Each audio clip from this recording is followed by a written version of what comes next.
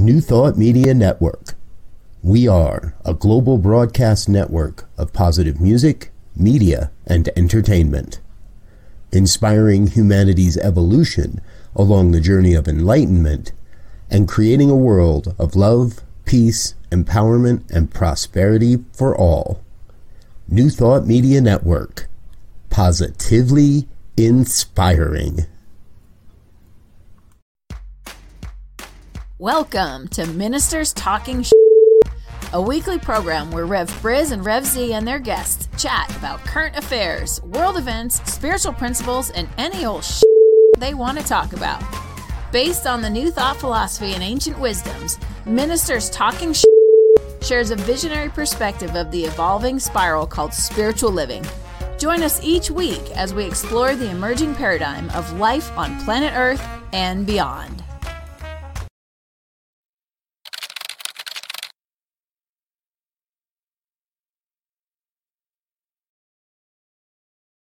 And hello, dear ones. Rev Briz with you over here. Rev Z right here. Rev Elizabeth. And we are three ministers talking shit today here on a Friday morning. If you're new to the program, this happens every Friday morning, 7 a.m. Mountain Time. We get together and we talk about, well, just as the promo says, anything we want to talk about. And today we have from Jacksonville, Florida, a dear friend and guest, Reverend Dr. Elizabeth Cantey. She is currently the senior minister of the Center for Spiritual Living Jacksonville. And here's a big sneak peek, folks. Reverend Elizabeth is going to have a program here on New Thought Media Network starting right around the end of the month. Actually, we're going to premiere that on April 27th, I believe. Yes. So tell us a little bit about that. Get us started there. Oh, thanks. So we're doing, I'm doing a podcast, a video podcast, Living Enlightened. And you can see my book in the background there. The book comes out May 1st through Divorce Publishing. And it is sort of a concise new thought, just stuff. And its real intent and purpose is to help people, love their life, live their passion, let go of stress, let go of the struggle, let go of pain, fear, resentment, so that you can just flow, be in that flow of life. And that's what happened to me when I found these teachings and these principles and practices. And it's transformational to live life in this sense of joy and peace and happiness, which I know you guys do all the time because I see you. And so to bring that in a podcast format, I think is fun. We're going to do all kinds of interviews with authors, musicians, people who are really living in this joy and this passion and this peace or harmony. And they can share, what they know with you. So cool. I'm excited for it. It's going to happen 7 a.m. Mountain Time, which is the perfect time for Elizabeth because she's on the East Coast. That's right. So it's going to happen 7 a.m. Mountain Time on Thursdays. So for those that have been hanging around the network for a while, you know that we've got that gap on Thursday mornings. Well, that's no longer there. We're going to, starting in just a couple weeks, we're going to have Reverend Elizabeth's program in there again, Living Enlightened. Really excited for that. And of course, Robert didn't say this. He, they have that concept of 3 degrees of separation of everything. So the next time I'm home, which is Florida, my daughter lives in St. Augustine. She used to live in Jacksonville. I will have to make it my business to make it to your center, or at least catch up with you and get coffee. Absolutely. I love that. There are a lot of people that actually have connections in either Jacksonville, I'm in Ponte Vedra Beach, St. Augustine. Yeah. I mean, it's a beautiful place to visit almost all year. So yay. Yeah. My daughter's been trying to get me to move to Ponte Vedra, actually. And I keep telling her, she said, oh, yeah, the grandkids. I'm saying soon them grandkids going to be grown and gone. And then I'm going to have a problem. So I'll have to think about that in another way, but I will do it. Well, here's what I say, Revsy: mountains and beaches. Yes. Do it both. Yes. Do both. You know, Yes. I am really trying to figure out how to do both. We're going to be in Colorado this summer for we're working on the details, but at least a couple weeks to maybe a couple months. Oh, nice. Yeah, you can have it all. I've heard that somewhere. Yes. Yeah. We can have it all. Let's do a couple of quick shout outs. Good morning to Lori. Good to see you, dear one. Glad you're with us. It's not morning any longer in Geneva. So Fiona, good to see you, dear one. Glad you're with us. Captain Yahoo, good to see you, Wayne. Glad you're with us as well, all the way from Calgary. We definitely have our international audience with us here today, tuning in. So, Reverend Elizabeth, before we when the early part before the show, when we were chatting, you were mentioning that now your book, it doesn't come out until the 5th of May. So can folks pre-order that? Yes, it's available on Amazon as pre-order. I think it comes out the 2nd or maybe the 1st of May, one of those. But pre-orders, it's up and ready. You can look it up by Living Enlightened or Elizabeth Cantey, either way. Cool. And you were saying that you're starting to get some recognition for it in your local area and doing some local TV interviews and stuff like that. Tell it, how's that been? What's that like? Thanks. I don't know that Z and I have ever had a chance to do that for this show, so we're going to set a mental equivalent here. Tell us a little bit about what that's been like. Well, you know, it's one of those things I talk about it in the book. We talk about it in New Thought all the time, is just being in the flow. Like, I have been posting on LinkedIn, which is kind of funny because, you know, I'm just not, you know, a business or I don't, you know, networking kind of a person, but my good friend and mentor Dennis Merritt Jones posts on LinkedIn, and I'm like, oh, I don't post on. And you know, he's like, you're a post on LinkedIn. I posted on LinkedIn, and a local, you know, so there's local people that I know that have friended me, whatever that word is, you know, connections or something, and a couple of local TV. One is like Buzz TV, and one of our local former Jacksonville Jaguars stars has a show on there, Tom McManus, and you know, so it's just kind of interesting, you know, people that you know, and 3 degrees of separation. So she just invited me to be on the show after seeing some of my posts and reading my posts. I have some quick, you know, my beach little, I call them enlightened moments, you know. Yes. And so she saw those and invited me to do sort of a spot on the show.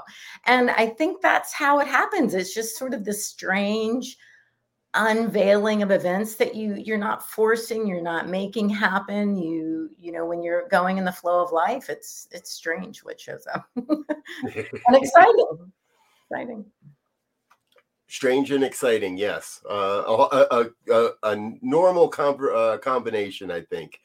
Well, you know, it's not the striving. It's like, I got to make this happen, and I have to, you know, like the whole book, the way it unfolded and got published, really was much more. It was a flow of events rather than making things happen. I'm not very good at, you know, nose to the grindstone kind of person.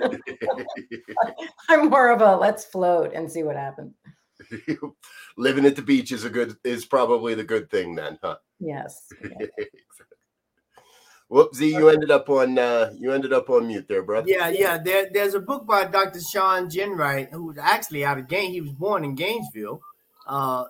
He's now, I think he's this semester, he's at Harvard. But he has a book called The 4 Pivots.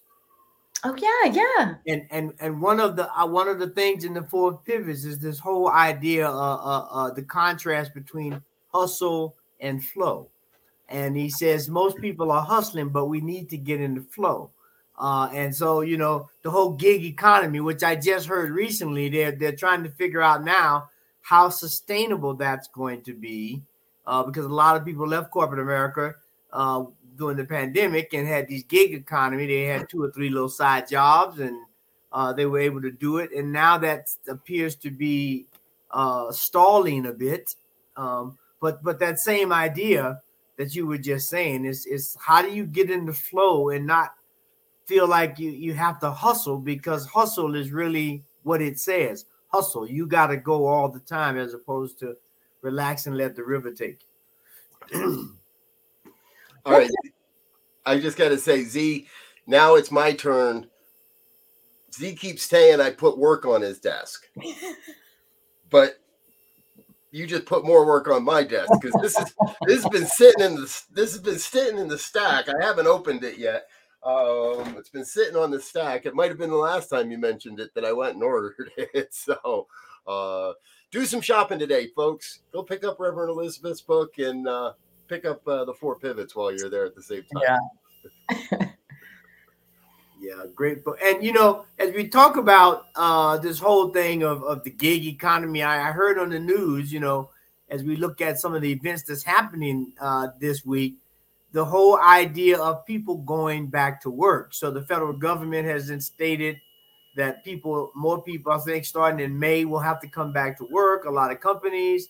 And so now we're going to hit another level of trying to either hustle or flow, in terms of how we get people to embrace going back into an office and not being at home. And on top of that, there was a statistic that just came out, said that, I think it was last year, the productivity of people working remotely was, I forget the percentage, but some great percentage better than if they were home at the office. And so now the real adjustment begins. What do we do with all this real estate that we're no longer using, and people are working from home and they're more productive? We're going to have some very interesting conversations around this. Well, I think that, we started talking about this earlier. Revzi, you said you had your daughter interned or something at Twitter back before Elon Musk. And what a creative environment it was early on. And I got to work in a place like that in Los Angeles, where I was saying that it was like, when you go to McDonald's, I'll admit it, you take your kids to McDonald's, and there's the playground, and the tunnels and the towers and the nets and all the things that they climb on. And it was like that for adults.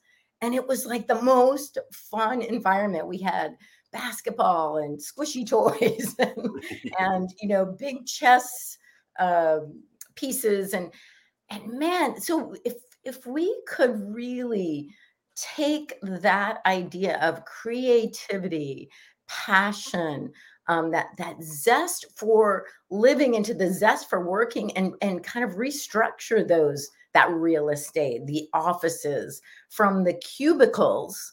We were laughing because my family has a business downtown, and it was cubicles, and it was freezing, and it was like everybody's got parkas on in Florida.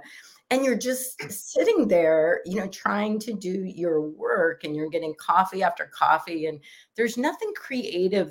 There's nowhere to go that's kind of creative. You're downtown, and we could really embrace that change right now and see what happens. That's the problem. We don't know what will happen. What will happen? I think people would love to go out of their home, because sometimes our homes are too small. Sometimes we have too many dogs or too many kids, or another partner who's working at home. And it's like, we would love to go to a creative, fun working environment where we feel honored and respected and passionate. Yeah, absolutely. Well, and this is also one of the conversations we were having before the show, that the New Thought philosophy is finding its way into those creative spaces. And it's finding its way into more popular culture, more contemporary culture every day. It's just not dressed up as a spiritual belief system any longer. I was sharing that I was on a fundraising conference webinar recently, and the presenter, I'm just sitting there going, well, where are you getting your new thought from? And she was talking about how our thoughts and our beliefs lead to our emotions, and how our emotions drive our behaviors and our actions, and how we want to tap into that in the people that are donating to our causes and organizations. And it was pure new thought. but we don't have to go to a church to get it anymore. We don't have to go to the office to do our work. And we definitely don't have to go to a physical building to get our spiritual groove on, I guess is what I want to say. Yeah, well, and you know what has happened? They've out-trumped us, right? Because we know now people have a lot of angst, for lack of a better word, with religion, traditional religion, given some of the ways that it's been presented. And so, you know, they're saying, oh, if I can have my cake and eat it too, right? Most companies now have mental health programs and meditation programs and fitness, you know, for cooking and exercising, which is basically are all-encompassing new thought without the presence of the source of all things, or spirit, or God, or however people want to label all there is, because we know that this didn't just create itself, right? But that idea of a creative source has been so misused and so ill taught that now people can say, hey, I can, for a little while anyway, I think, because at some point there are going to be points that can't be reconciled, and you're going to need to bring spirit back into the picture. For sure. Well, you know, and my book, the subtitle is The Joy of Integrating Spirit, Mind, and Body. And so what you were pointing out, I think, Revzi, is that we as a culture have begun to really embrace that mind, body, you know, that's kind of well known now. Meditation is a word that almost everyone's heard. Mindfulness. I remember when my son was really sick, and some of the brochures they'd hand you at the doctor's office on depression and different things, the last page would be, oh, and you might want to try meditation. Everything else is drugs and therapies and different things, you know, psychiatrists, psychologists. And then it would be like, oh, and meditation, you know, and mindfulness, do mindfulness training, meditation training. And so it's in, you know, that mind body, you know, connection. It's become really well known. And just what you said, you get to a point that now you sense and you feel that connection, and you know there's something more. And that's spirit. You know, that's what you connect with when you're meditating, but they won't tell you that in that brochure. You know, because you know, some government rule you're not allowed to for funding or this or that. But it's like that's what you'll connect with, that deep source, you know, that sense of who I am and what is radiating through me and all of that. So it's interesting. We're moving in that direction. We're becoming the third or fourth page in the pamphlet rather than just the back page of the pamphlet, right? We're moving up, you know, decade by decade. And you know, I reflected on this myself recently, that America at one point was very much, and I think very proud of being, quote, a Christian nation. Yeah. But we saw a lot of things that a lot of people said were Christian that did not act very Christ-like. And such the pushback against anything that even remotely appears like organized religion. And Centers for Spiritual Living, New Thought, Unity, Divine Science, what's out there, so many of us got lumped into that, I believe. And people didn't, it seems like it's the toughest call in the world. So we have to be, everybody's got to be like uber careful to not sound too religious. And so we don't talk about the places where we're in community. We don't talk about bringing spirit into the workplace. And what we know, however, is it's powerful. It changes things, and your workplace can become a much more, I don't want to say spiritual place, because that's not what its intent is, but it can be infused with the philosophy and the spiritual aspects of life. Yeah. And it's like, you know, it's like trying to understand why I jump off the building and I always hit the ground. It's like trying to understand life without God. Although you can't see gravity, you know, after one little try that I don't do that because I know what's going to happen.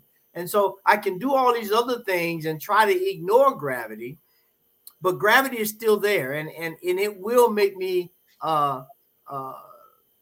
comply, right? And so the same thing with spirit.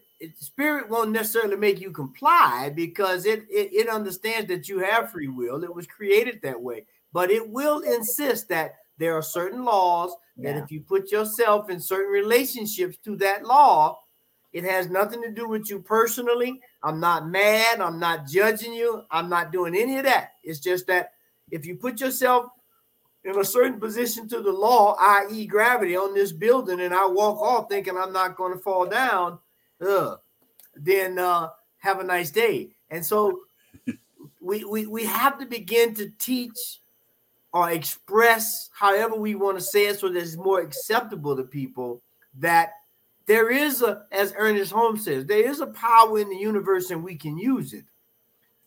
And when we can understand that, we can get beyond these labels of God or Allah or Jehovah, or all these things are just some label to make us have a reference point. Right. But if we get stuck to that reference point, now we still lose perspective because that may have been appropriate in this moment. The next moment, I need to say something else. So we got some work to do in that regard, but we know spirit is always present. Yes. Absolutely. Yeah, that was a good analogy. I love that.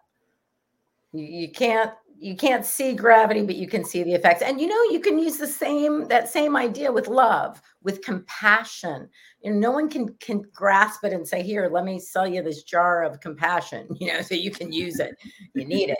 But you can see the effects of compassion. I mean, they're doing studies now in the workplace, in especially places where it is pretty dismal to work in. Let's just say it's high stress, it's busy, it's cubicles, it's beige. It's like, and they're doing these studies that being more compassionate, more kind, more, and I'll use the word loving as not, obviously we're not talking about any kind of relationship or love. We're talking about this sense of the highest compassion for people, recognizing that we all have stuff going on at home with our kids, with our parents, with our body, with our health, with our partner, whatever it is that everybody's got stuff going on. So why don't we just come together in what we have to do right now, work or whatever that thing is, and support each other, have that supportive environment.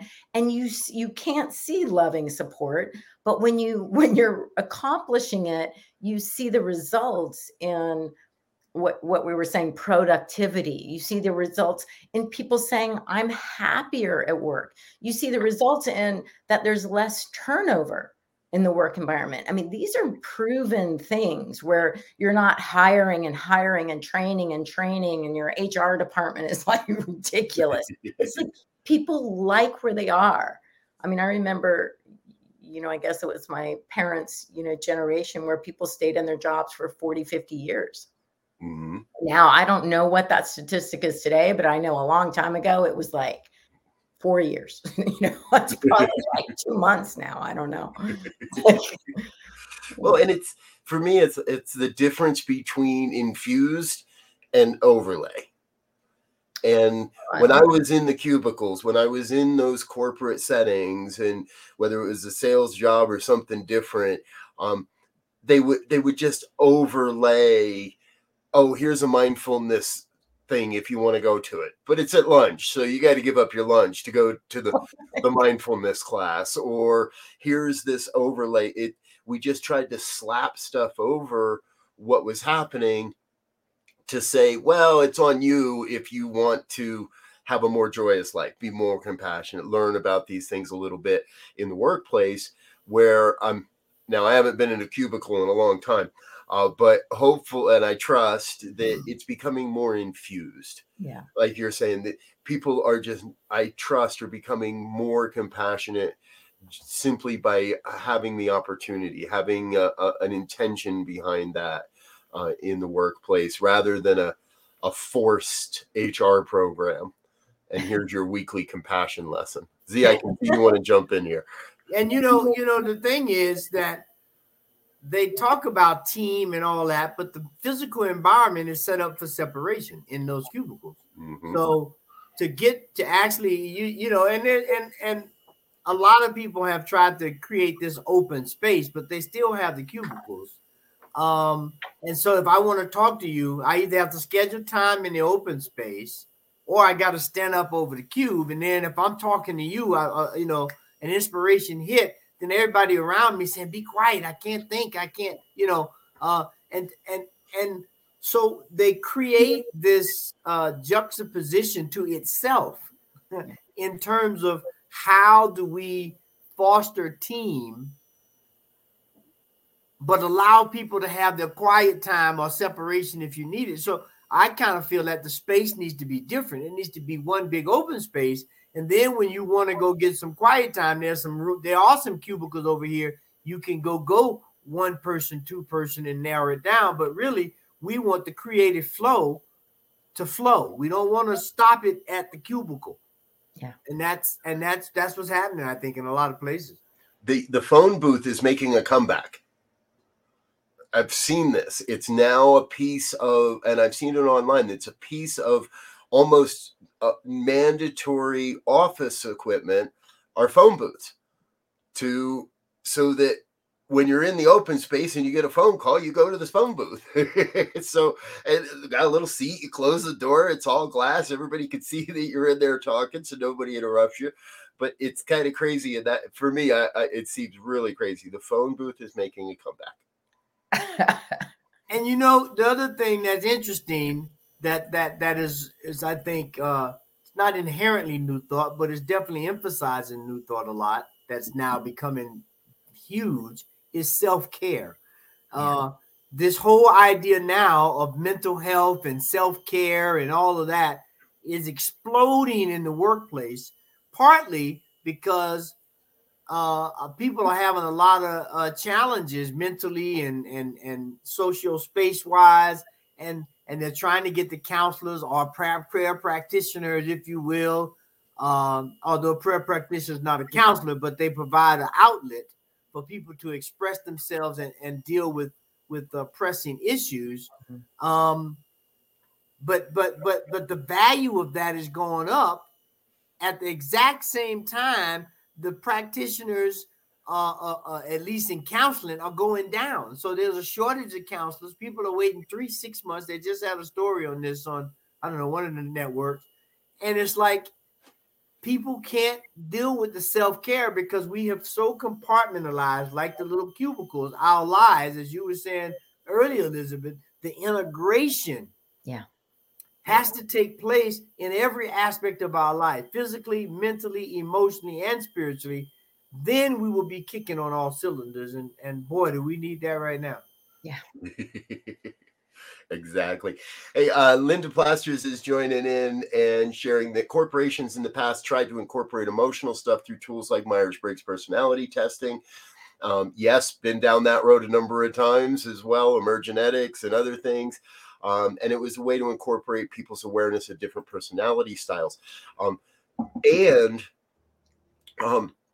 that's what all that work did, really good stuff, but it required everybody to know all of everything, because I had to know not only my own personality style, but I had to immediately be able to interpret what your letters meant and what your colors meant, so that when I walked into your office, I would know how to.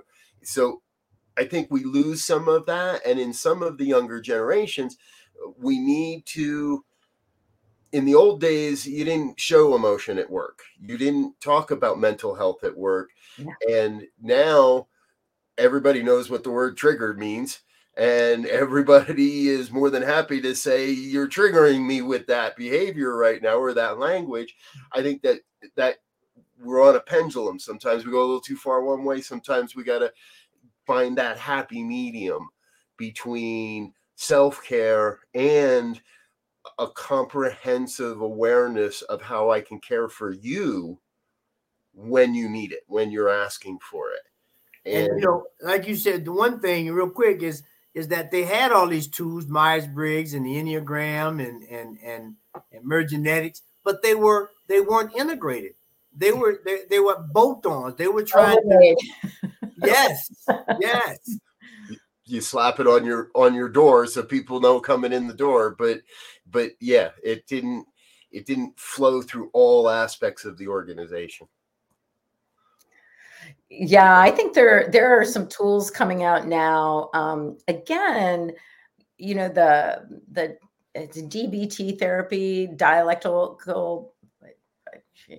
Please don't quote me on this, but dialectical behavior therapy, I think it's called, and it's actually the woman who created it, created it as a therapist because like bipolar and like certain personality disorders and things, therapists didn't like treating and did not have a high success rate for treating certain things.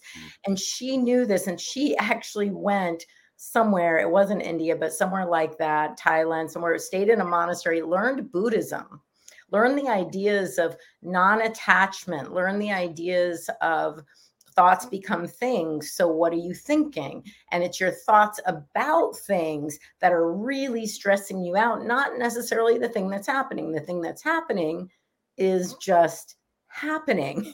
Your reaction to it is pissing you off or bringing you down or doing these things. So so in this DBT, she teaches how to really communicate. What's amazing is that it's really what we should be teaching our kids in school. It's the simplest things, how to ask for things without demanding them, how to get what you want or what you need or what you think you need, and be, we were talking about this earlier, reasonable about it, like being reasonable, understanding what is reasonable, because that means you have to understand how the other person might receive your request to, your deadline's been moved up 2 weeks, you're this, and I need it tomorrow. I need it on my desk tomorrow. All these things that are so stressful. It's like, the way we communicate, and we mentioned, how we support each other in those environments. It means so much, because most of us, almost all of us, I'm going to say, unless you have some severe disassociative things going on, we are naturally compassionate. We're naturally caring. We naturally sense something in the other person that is like us, whether we're at work or, all these situations. And so those things, I think, are coming, they're, and we know the nonviolent communication, which they've changed. I'm so happy to isn't nonviolent, it's compassionate communication now. It really describes what it is, not what it isn't. And it's powerful. And when we start bringing that to our kids, then our kids get to bring that into their young adult lives, into their work environment, into their leadership environments as they become, owners and founders of corporations and businesses and things like that. So start young. and given what's in the news today about a 21-year-old taking sensitive, secret military documents and placing them in a chat room on a gaming device, speaks to the idea that we have to push this information down as soon as possible and get people to again, as you said, Elizabeth, to integrate these things into their lives, not to have these little compartments that you think you can move around in and it won't be detected. And when we can do that, everything will be better. It's true. True. My understanding is that young man, in many ways, was bragging, was in a a cycle of trying to prove to the other people in that small community that he was much more powerful maybe than they thought, or so. And that comes, the other part that I'm hearing is that he was being bullied in these gaming chat rooms, and so started releasing, oh yeah, well look at what I got, and trying to prove himself. And at 21, right, we should not, my opinion is, that's not a time where we need to be proving to anybody that we're valuable. Those are the years where we should, if we're brought up knowing we're valued, knowing that who we are matters, knowing that we're making a difference just by being a compassionate, loving person on the planet, then we're not going to end up with these types of situations. Right. I think we talk a lot on this program, folks, about guns and the gun problem in America. And yes, I call it a problem. And we're right there in that same thing. If we bring more people up with a deeper sense of compassion, a deeper sense of integrating these belief systems into our lives, we're going to eliminate that problem. Absolutely. It's just going to kind of go away. Wouldn't that be nice? Well, I mean, yeah. It's like but it's amazing because we grew up in this culture where we, it's like work hard, prove yourself, compete, not create. We teach our kids, my son's 19 now, he's a sophomore in college, and he still has to, regurgitate everything that he's been taught. Like he doesn't get to decide how flawed or perfect it is, or how it fits into society, these teachings. No, it's like, just say what you learned, spit it out, get the grade, go on. And I'm okay. I mean, I'm not okay with it, but I'm okay that we know that's the system right now. But at some point when it shifts and we're actually teaching creativity, being unique, understanding yourself at these young ages, not competing, not when Sally gets an A and you got a C. It's like it's like these are her gifts, these are your gifts, these are his gifts. Let's just call them out as we, but then you have compassionate teachers who were willing to see the uniqueness in all children and not have them bound to the standard, which is A, B, C, D, F. And those things, I tell my son all the time, I'm like, pick one problem, just one. You got a boatload to pick from, but pick one and create with your friends some solutions. Start creating some around.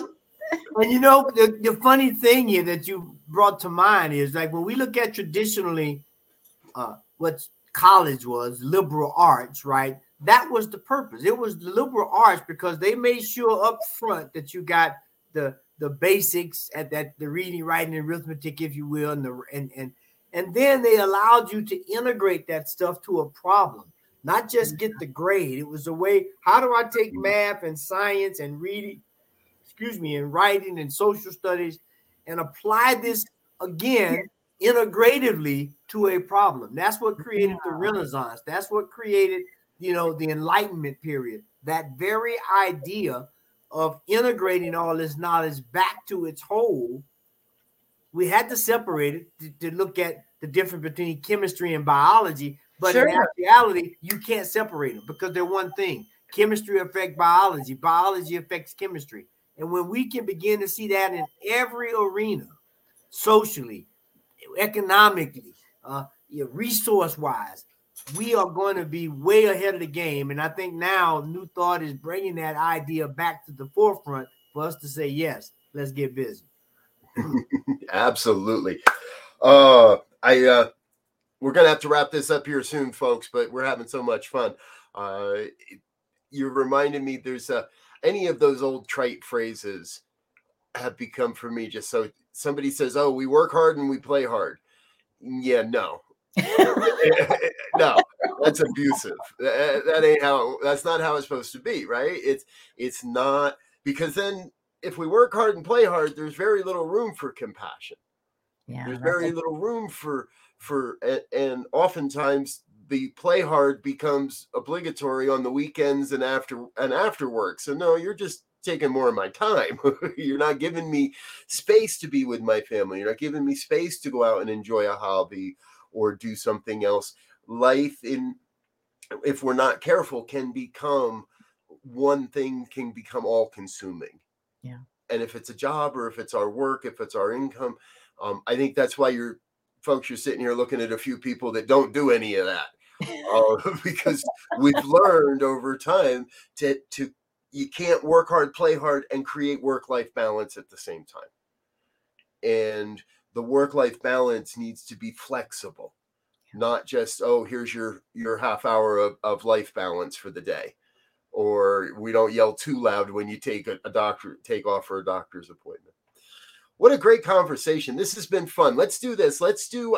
We need to say hello and thank you to our sponsors and our donors and let them get a little bit of love here. And then we'll come back with our final thoughts and wrap this up for the morning. So folks, don't go anywhere. Stay with us. We're just going to take 1 minute to say thank you to our donors and sponsors. Stay tuned.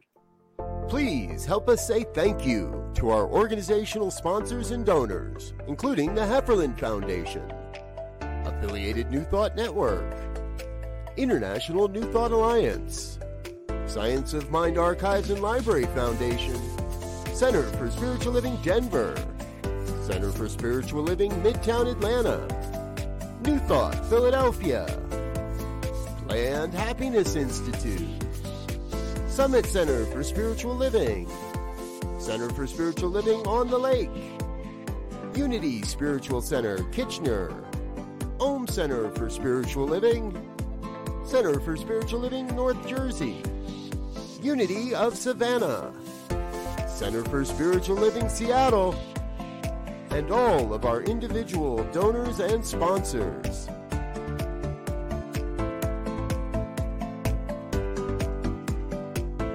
Thank you for being a part of the New Thought Media Network. Please come be you. All right. And folks, if you'd like to become a part of the New Thought Media Network, please head on over to our website, ntmedia.org. Click on the donate button and drop a little something in the kitty. Help us make sure we can get this message out far and wide all across the planet. If you've got something you'd like us to cover on this show, please send us an email, ministertalk@ntmedia.org. If you have someone you'd like to see us bring on to the show or a conversation you'd like us to have, let us know. We'd love to hear from you at that email address as well. All right, final thoughts for the day. Let's get our Friday kicked off. Rev Z, how about if we give this to you first? Well, I mean, I think for me, the most important thing that we've talked about today was we need to integrate so we can coordinate. Oh. He always makes this tough on everybody else. Say it again, Z. Integrate so we can coordinate. There we go. All right. Reverend Dr. Elizabeth, how about for you today? I can't top that. But yes, how about that? Just ditto, just like absolutely. And just thank you guys. Yeah. Absolutely. Thank you for being with us. We're glad you're here. Again, folks, remember Reverend Dr. Elizabeth's new program, Living Enlightened, on New Thought Media Network, premieres on Thursday morning, April 27th at 7 a.m. Mountain Time. She'll be with us every week in that time frame. So like, share, subscribe, tell your friends what we're doing, and plan to join us for that program on Thursday mornings. For me, the word today is definitely compassion. And I think that's, for me, that's definitely one of the most important pieces of all of this, is to approach everyone we encounter with a deep, deep sense of compassion for them, for ourselves, for the human experience. And so we invite you this weekend to go out there and start that. If you're not already, go start being compassionate. Yeah, not as an overlay, as an infused. Exactly. No more overlays, lots of infusion. I like that too. Cool. All right, we've got a full day of programming here, folks. Coming up next in just a couple minutes, Be Your Own Hero with Sekou Writes. Our morning prayers are at 8:15. 8:30 is the morning sip with Rev Melissa. 9 o'clock, Spanish language programming with Emma Moreno. She does a great Spanish program there. At 10 o'clock, it's Practicing Infinite Possibilities with Lindsay Leinbach. The Joy Show is at 1 p.m. with Reverend Barbara Schreiner Trudell. I'll be back at 5 with the good news, and Reverend Michael will be here with the fireside chat at 6 p.m. Mountain Time. All that leads up to our 8:15 evening prayers as well. So thank you for being with us. We love you, wish you all the best, and until next time, wish you peace and richest blessings. Bye now.